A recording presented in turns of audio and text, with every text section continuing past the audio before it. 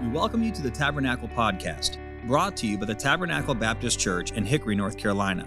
If you'd like to learn more about Tabernacle, you can visit our website, tabernaclebaptistchurch.com. You can find other sermons like this one on Apple Podcast, YouTube, and Sermon Audio. It is our prayer that God has used this message to be an encouragement to your heart.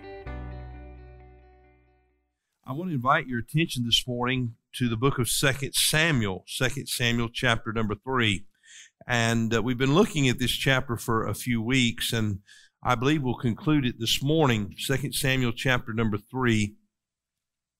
And before we read our text in verse 28, I want you to go with me to verse number 1. And I just want to share some things with you and bring you up to speed. Maybe this is the first sermon in this series you've heard, or you've missed one or two along the way. And so I just want to recap chapter 3 very briefly, and then we'll move forward.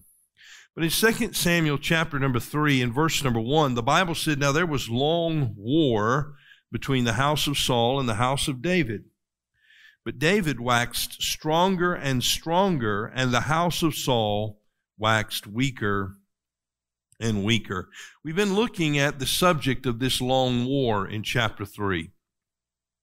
And as I mentioned to you before, this record of David's life is not just a historical account, although it is a historical account. It is also for us prophetic. It's prophetic in that it speaks not just simply of David's kingdom here on earth a few thousand years ago, but it speaks of the coming kingdom of our Lord and Savior Jesus Christ. This long war then that is taking place speaks of the struggle between not only the house of Saul and the house of David, but it speaks of the conflict that we are currently engaged in, the conflict between the kingdom of Christ and the kingdoms of this world. The house of Saul represents the kingdoms of this world. Remember, the men of Israel said to Samuel the prophet, "Give us a king like all the other nations. We want to be just like them." And we find here that Saul represents then what man can do. What man can do. But we know that man will leave us empty and unfulfilled. And men in their rebellion today are resisting the kingdom of our Lord and Savior Jesus Christ. And during this time, we are in the midst of this long war. But as we note here, in verse number 1, in the midst of this long war, the house of David waxed stronger and stronger. The word wax just simply means grew.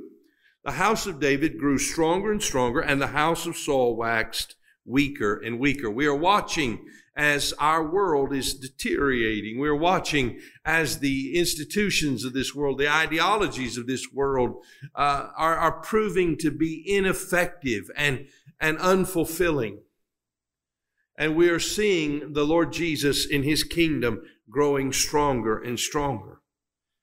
Now, as we've noted in this passage, we've seen three things, two of them so far. A third one I'll show you, God willing, this morning. First of all, we saw in this long war a sovereign, a king, that's David, and he is seeking reconciliation. He's not looking for retribution. He is seeking reconciliation. He is seeking to bring those adversaries that he had into a relationship with him, to bring them into peace. In particular, he's speaking of the house of Saul. And so he's not seeking to punish those who've been loyal to Saul. He's seeking to reconcile them to himself. We have in Abner in this chapter a picture of one who was the chief of sinners in the fact that he was the chief, the captain of Saul's army, and he has been converted now over to the kingdom of David. You and I, once lost in our sin, estranged from God, alienated from the life of God. If we know now the Lord Jesus, we have been reconciled to him. He did not come to destroy men's lives. He came to seek and to save that which was lost. And I trust that you've been reconciled to him. A second thing we noted last week was that there was also, in the midst of this long war, a servant seeking revenge. His name is Joab, and he's taking out his vengeance upon Abner. he has justified his act of vengeance. He says this Abner took the life of Asahel. We saw that in chapter number 2. Asahel died in a battle. Asahel foolishly died in his own insistence to continue to pursue after Abner. And so he died in battle. It was not an act of murder. It was not a malicious act. It was really an act on Abner's part of self-defense. But Joab seeks retribution and revenge. And it doesn't matter to him that Abner has now made peace with David, that Abner is now converted over to David. And not only has Abner been converted to David, but we saw that Abner was commissioned by David to go to the men of the house of Israel and bring them to David. That's the ministry that God has given to us. It is the ministry of reconciliation. We are ambassadors for Christ. But Joab, instead of working and submitting to the leadership of his king and working with his newfound brother in Christ, seeks revenge. And therefore he murdered Abner. He brought reproach upon the name of David, and he threatened the security of David's kingdom. I want you to imagine with me what was happening in David's mind. He's been working to reconcile the nation of Israel to himself, and finally a vital person who could help him reconcile the entire nation has come to him and has been restored to him, has been converted to him. And now one of his other men who's been loyal all this time takes out a personal vendetta against Abner, and he threatens the security of David's kingdom. So we saw a sovereign seeking reconciliation, a servant seeking revenge. And in that servant, Joab, we as God's people are warned that we need to be careful in our relationship to one another, the way we treat one another, the way we respond to one another. And then finally, this morning, as we come to verses 28 through 39, we're going to see a soldier seeking rest. A soldier seeking rest. David is that soldier. He's been fighting for a long time. He's been fighting since he was a young man, when he slew the giant in the valley of Elah, when he led Saul's armies into battle, and then eventually when Saul turned against him and David fled into the wilderness. He's been fighting in this conflict for a very long time, and we're going to find that today he gets weary in the battle. I want to ask you a question. Do you ever get weary in the battle? Well, David certainly did. I want you to look at it with me, if you would, please, in chapter 3 and verse number 28. The Bible said, and afterward, when David heard it, he said, I and my kingdom are guiltless before the Lord forever from the blood of Abner, the son of Ner. Let it rest on the head of Joab and on all his father's house, and let there not fail from the house of Joab one that hath an issue, or that is a leper, or that leaneth on a staff, or that falleth on the sword, or that lacketh bread. So Joab and Abishai his brother slew Abner, because he had slain their brother Asahel at Gibeon in the battle. And David said to Joab and to all the people that were with him, rend your clothes and gird you with sackcloth and mourn before Abner. And King David himself followed the bier. And they buried Abner in Hebron. And the king lifted up his voice and wept at the grave of Abner, and all the people wept. And the king lamented over Abner and said, died Abner as a fool dieth? Thy hands were not bound, nor thy feet put into fetters. As a man falleth before the wicked men, so fellest thou. And all the people wept again over him. And when all the people came to cause David to eat meat, while it was yet day, David sware, saying, so do God to me and more also, if I taste bread or aught else, till the sun be down. And all the people took notice of it, and it pleased them, as whatsoever the king did pleased all the people. For all the people and all Israel understood that day that it was not of the king to slay Abner the son of Ner. And the king said unto his servants, know ye not that there is a prince and a great man fallen this day in Israel? And I am this day weak, though anointed king. And these men, the sons of Zeruiah, be too hard for me. The Lord shall reward the doer of evil. according to his wickedness. I want you to note with me that phrase that we find in verse number 39. And I am this day weak, though anointed king. And these men, the sons of Zeruiah, that's Joab, that's his brother Abishai, and that is Asahel. He said, they be too hard for me, for the Lord shall reward the doer of evil according to his wickedness. You see, David here acknowledges that though his kingdom is growing stronger and stronger, at this moment, in this day, he confesses that he is weak, that he is weary in the battle. And as I asked you just a moment ago, do you find yourself in this struggle that we're engaged in, getting weary in the battle? You see, maintaining our marriage relationship,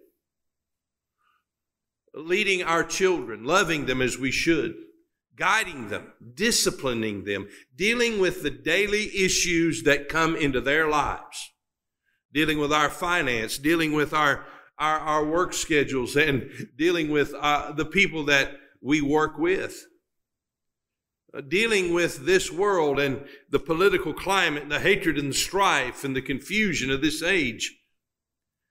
Trying as a Christian to serve God and worship him and read the Word of God and maintain a prayer life. It's a battle, isn't it? It's a conflict. It's a struggle that we are all engaged in. We're all in the midst of this long war. And we get weary in it. That's why the Bible tells us not to be weary in well-doing, for in due season we shall reap if we faint not. And here we find David really now at the threshold of establishing his rule. And how does he find himself? He finds himself in a condition of weakness. He said, I am this day weak, though anointed. The anointing oil which came over his head, there in the house of his father Jesse, it signified that God had set him apart, that God had sealed him by his Spirit to be the leader of the nation of Israel. And I want to say to you that if you know Christ, there is a sense in which we are anointed. He has set us apart. He has touched us. We are a nation of priests and kings, Peter wrote to us. But though we are anointed, though we have a heavenly home, though we have a future in the house of Jesus, we do find ourselves growing weary. Now, I want you to note with me this morning 3 sources of this weakness that I believe contributed to David's condition. And I want to point out to you in conclusion how that God uses our weakness to impart his strength to us. So if you find yourself weak and weary this morning, let me encourage you. You are at the right place at the right time for God to manifest his grace and his power and his strength in your life. So how did David get to this point? Well, I think 3 things contributed to it, and I hope you'll write them down. Number 1, we see the cruelty of men. The cruelty of men. David, if you'll note again with me in verse number 28, and afterward, when David heard it, he said, I and my kingdom are guiltless before the Lord forever from the blood of Abner, the son of Ner. Here the king declares his innocence. Again, I want you to go into the heart and mind of David. He has finally ascended to the throne. He is trying to bring the nation of Israel into unity under his leadership. And one of his own servants, in a personal act of revenge, takes an opportunity to smite one of David's newfound servants, a very critical newfound servant that Abner was, because Abner had the ability and the relationship with the men of Israel to win their trust and bring them to David. And David's concern is that all the nation of Israel will now think that he had Abner put to death, and that's what many would have thought once they heard the news. And so David declares his innocence. I had nothing to do with this. So we see the king's innocence. Then we see the king's sentence. Look, if you would please, in verse 29. Let it rest on the head of Joab. I want you to know this was not an act of David the king, he said. This is an act of Joab. Let it rest on the head of Joab and on all his father's house.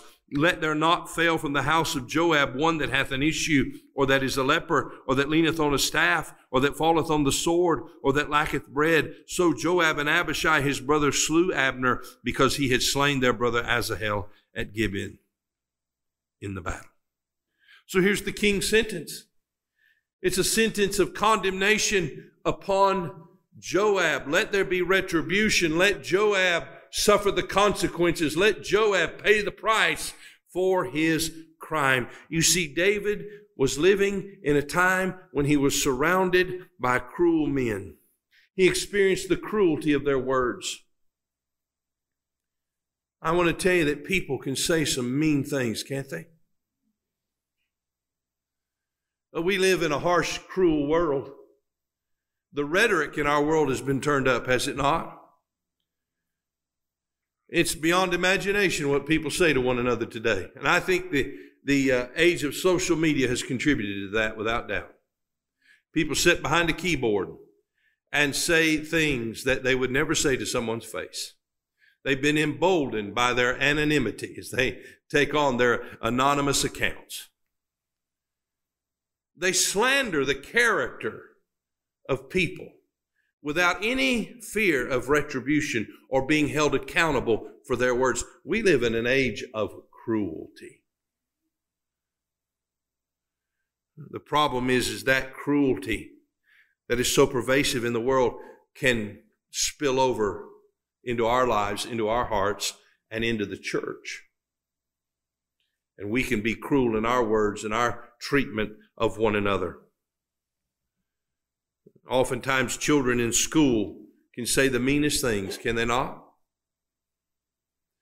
But adults can too. We've just learned how to dress it up. We've learned, like Joab, how to excuse the cruelty and harshness of our words. And I want to tell you that we will give an account for the words that we speak. The slander, the harsh things that we say, the criticisms that we launch against one another. May God help us to understand that He has not called us to cruelty. He's called us to kindness.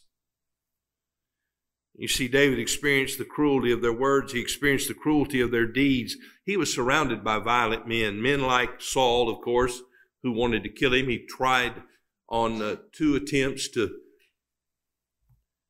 throw his spear at him, and he missed both times. It's a good thing he wasn't a good shot, right?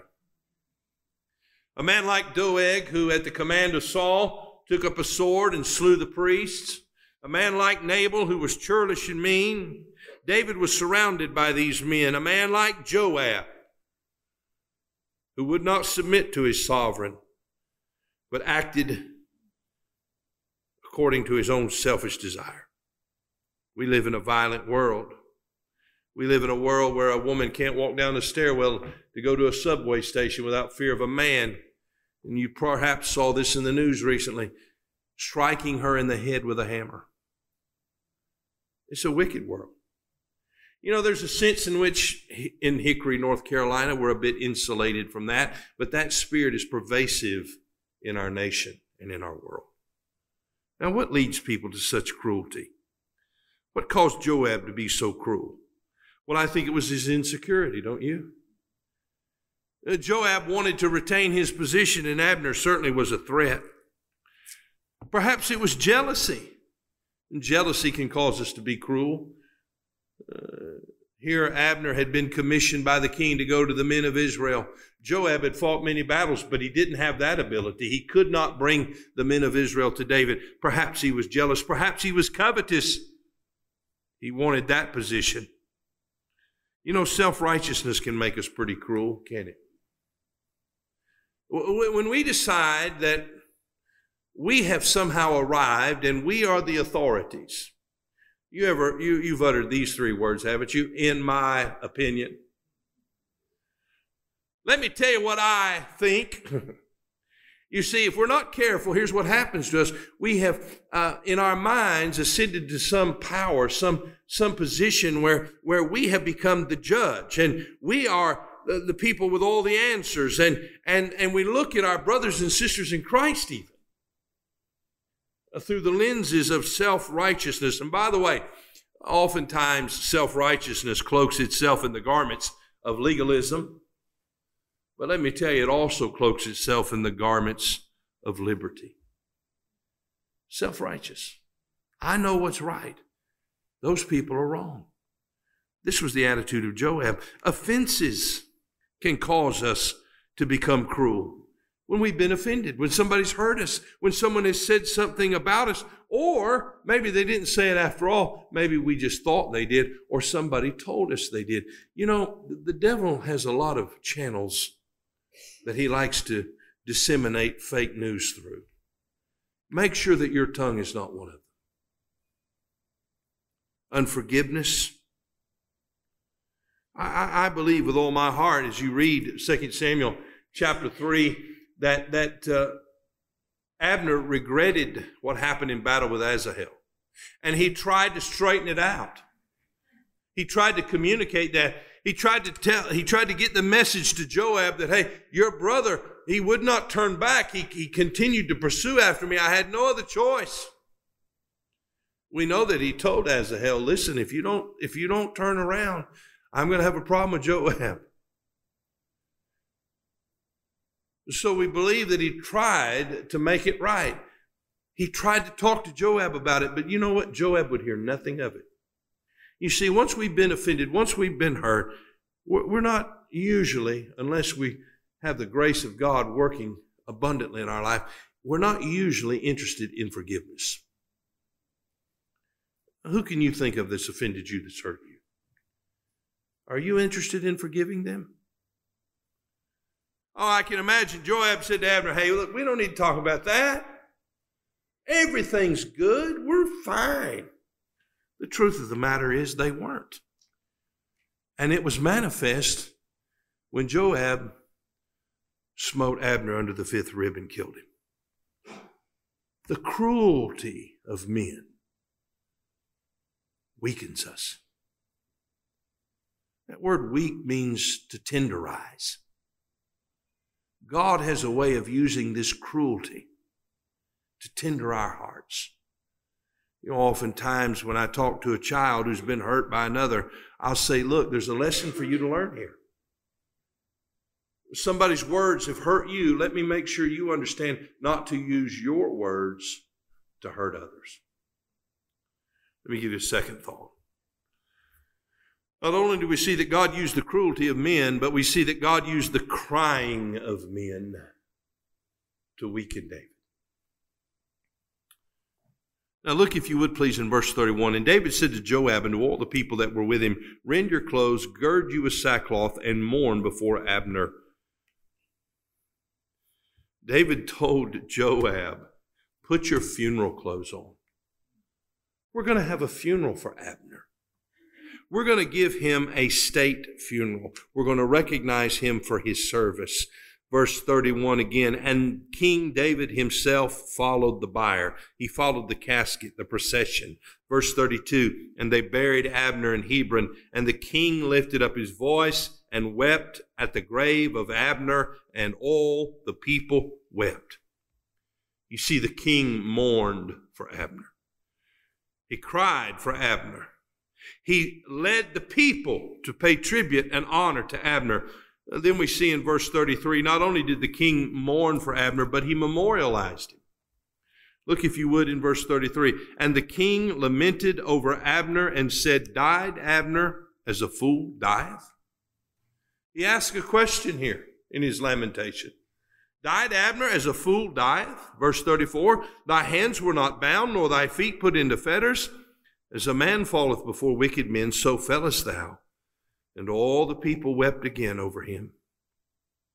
You see, this was a heinous act that Joab perpetrated against Abner. Thus, the memorial tribute, died Abner as a fool dieth? You see, Joab vindicated his vengeance. Joab said, I want you to know, David, I want you to know, King, I want everybody to know that this man Abner, he killed my brother. And I'm the avenger of blood. You see, as we study in the Old Testament, as you read through the books of the Bible, as you're going through your scripture reading for the year, you come to Deuteronomy, you're going to find that God established cities of refuge. Those cities of refuge are places where men could run to in the event that they had caused the death of another man. Now, if a man was murdered, there was to be swift and certain justice. And the avenger of the blood was someone in the family of the victim. An arrest would be made, a trial would be held, and then the avenger of blood would carry out the sentence of condemnation and death upon the perpetrator of the murder. Joab decided that he was going to be the avenger of blood. But no judge, no jury would have ever found Abner to be guilty of murder. In fact, we find that Abner, when he went to David, went to one of those cities of refuge. He was not incarcerated, he was free. Thus David said, thy hands, verse 34, thy hands were not bound, nor thy feet put into fetters. As a man falleth before wicked men, so fellest thou. You did not die, Abner, as a result of an act of justice. No, you died because of wicked men. You didn't die for a crime that you committed. You died because a man committed a crime against you. This was the tribute that David paid to Abner, and it was a striking condemnation of Joab. And what made Joab's crime all the more heinous is the fact that he did it at the gate of the city of Hebron, a city of refuge. The gate was the place of commerce. It was the place where the elders of the city would gather. It was the courthouse, if you would, of the city.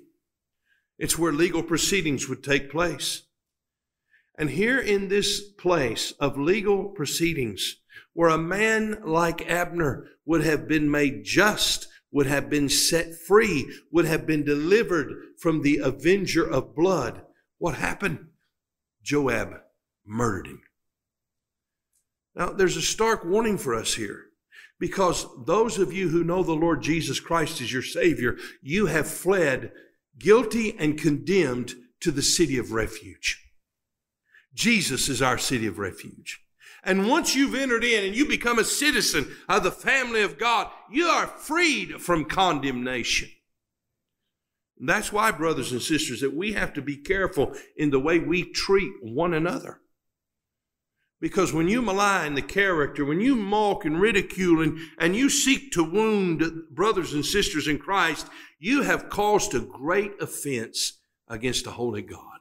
You have declared someone guilty who he has found innocent. So here we have the tears flowing. This innocent man has died. There's weeping. Death brings tears, does it not? Sorrow, violence, hatred, all of these things produce suffering and sorrow in the heart of man. Jesus is a prime example of this for us.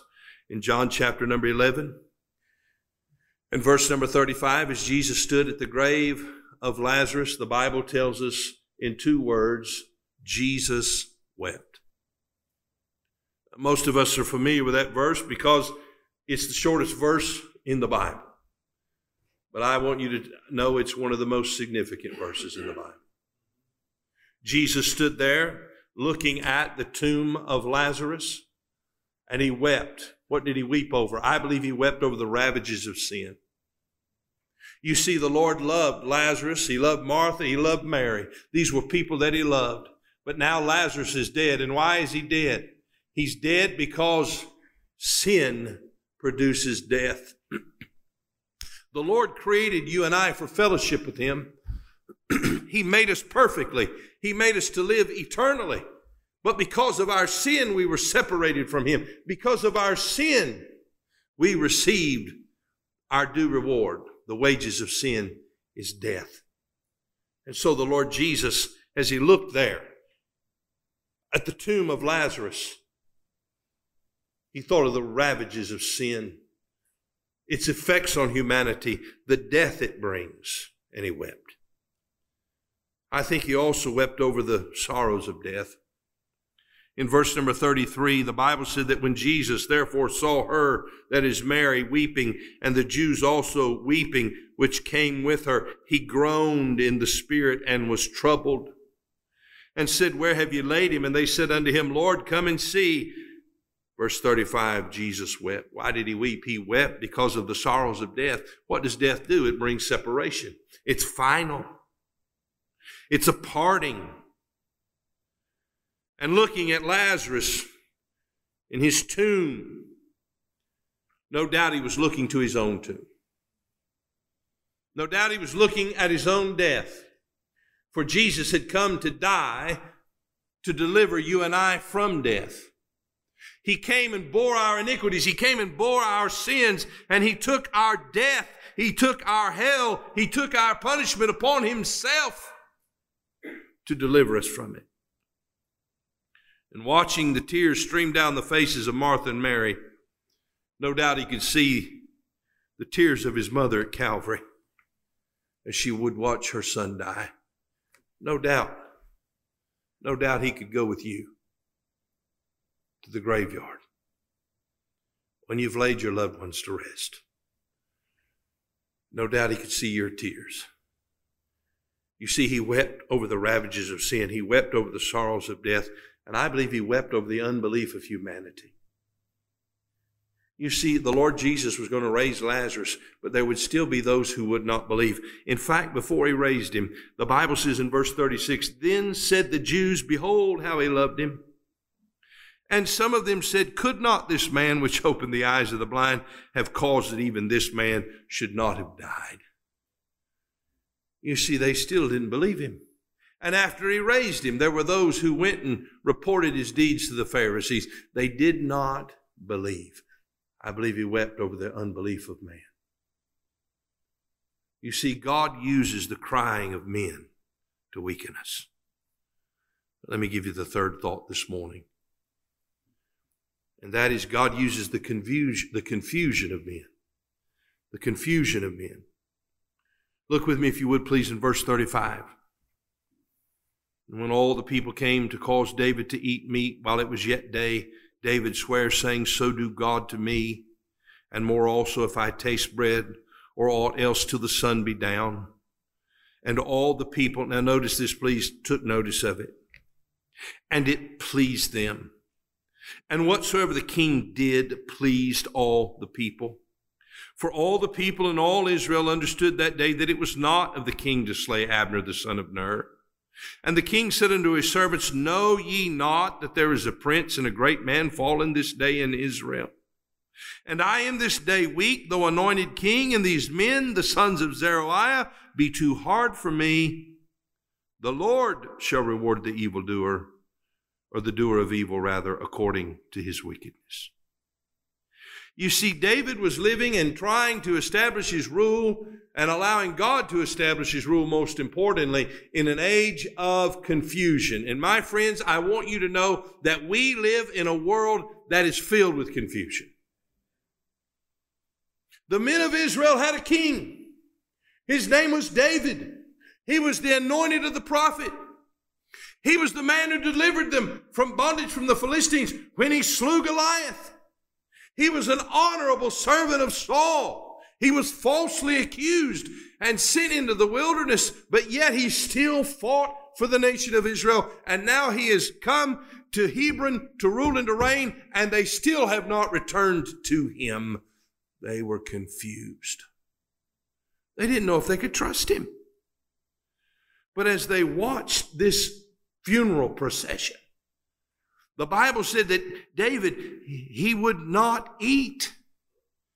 He would not eat because he was mourning for Abner. That pleased them. The Bible says in verse 36, they took notice of it and it pleased them.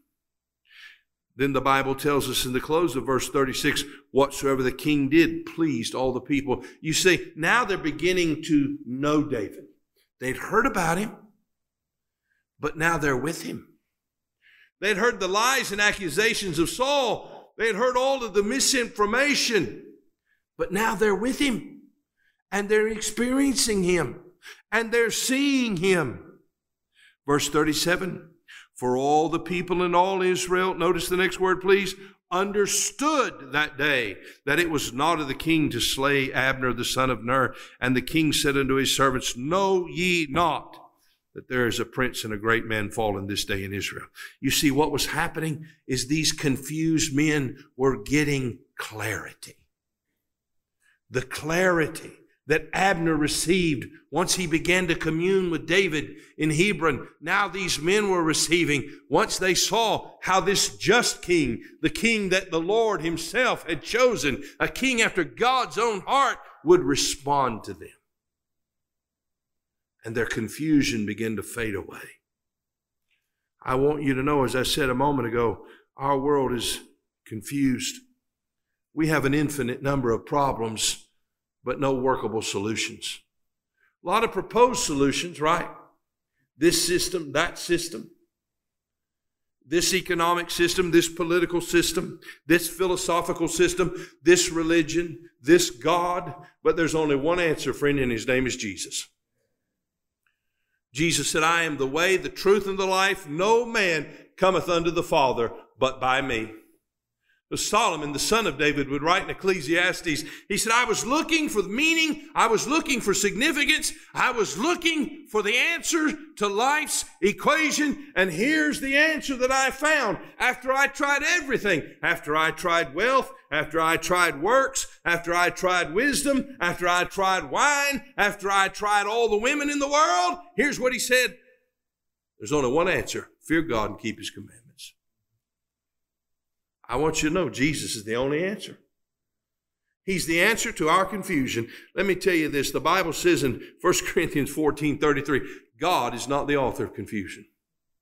So if you find yourself confused today, let me tell you, you need to go to the Lord. You need to go to his word.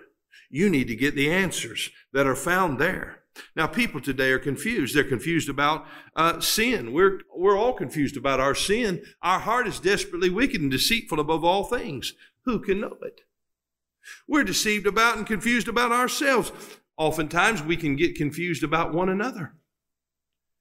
And then we can grow confused about our God. Now, what causes this confusion? Well, it begins with mistrust, does it not? Let me ask you a question. Can you trust God? Well, now, we say yes, we do. That's the lecture. But lab starts tomorrow with that new supervisor, with that person who comes to you and says, have you heard the latest? With that disappointing news that you get. When things don't work out the way you want them to. When you feel like you've been unjustly treated. Will you be confused? Or will you have clarity? Clarity to commit it to God. What did David do? He said, these sons of Zeruiah, they're too hard for me. They're harsh. They're cruel. I can't figure these guys out, and I can't control them. I don't even know how to deal with them. On one hand, they act like they're for me. On the other hand, they're doing things behind my back. I don't trust them. These guys are mean and cruel, and I don't know what to do with them. Do you ever find yourself in that position? Well, what did David do? Well, look at it with me. The end of verse 39, the Lord shall reward the doer of evil according to his wickedness. He said, I don't know how to deal with all this. Here's one thing I know, the Lord does. You know, at the end of the day, that's where you and I have to arrive. When we're weary, when we're the victims of cruelty, or when we are the perpetrators of it. When we find ourselves crying and weeping in sorrow, and we begin to grow weak in confusion, the answer is trusting God. Trusting the Lord. The Bible says that Jesus, when he was reviled not again, but he committed himself to him that judgeth righteously. And so David found clarity. Now you and I get weak like David, right? I confessed in the 8:30 service that I found myself this week in a place of weakness, a place of discouragement. Now, I'm not telling you that because I want your sympathy. I promise you that. I'm telling you that because I know you get there too. We're in the long war, right? And in the long war, we get weak. I want to tell you, dear friends, God will use your weakness to make you strong. Now, that word I mentioned a moment ago, that word weak means to be tender. To be tender. You know, if you're going to eat a steak, you want a tender one, not a tough one, right? And the Lord wants to tenderize you so he can use you. He wants to tenderize you so that he can use you to make an impact in people's lives. Remember when Paul prayed for that thorn in the flesh to go away, 2 Corinthians chapter 12? He said, I prayed and asked the Lord to take it away, but he didn't remove it. And in 2 Corinthians 12:9, this is what he said. He said, the Lord said unto me, my grace is sufficient for thee. You see, it is at the point of our weakness where God is able to pour his grace out on us. For my strength, he said, is made perfect in weakness. When you come to that moment of weakness, when you come to that moment when you say, I can't handle this anymore, when you recognize that, God says, you've just given me the ability to perfect strength in you. Paul said, most gladly, therefore, will I rather glory in my infirmities, in my weaknesses, that the power of Christ may rest upon me. Therefore, I take pleasure in infirmities and reproaches, in necessities, in persecutions, in distresses for Christ's sake. For when I am weak, then am I strong. You see, you think you're strong when you got everything under control, when you can handle it. But you're wrong. It's when you recognize that you don't have everything under control and you can't handle it and that life is a mess and you don't know what to do. You don't know what to do with your spouse. You don't know what to do with your kids. You don't know what to do with your work relationships and employees and employers. You don't know what to do with your finances. You're struggling in your Christian life. You're dealing with temptation. You want to be a witness, but you're faltering at it. You want to have a prayer life, but you're faltering at it. And you recognize, I'm a weak person. That's when the grace of God can be poured out. You see, God uses our weakness so that he can make us strong. Jesus said this in Matthew 11, come unto me, all you that labor and are heavy laden, and I will give you rest. Take my yoke upon you and learn of me, for I am meek and lowly in heart. I am tender. You see, Jesus became weak to identify with our weakness. And he said, come to me, and ye shall find rest unto your souls.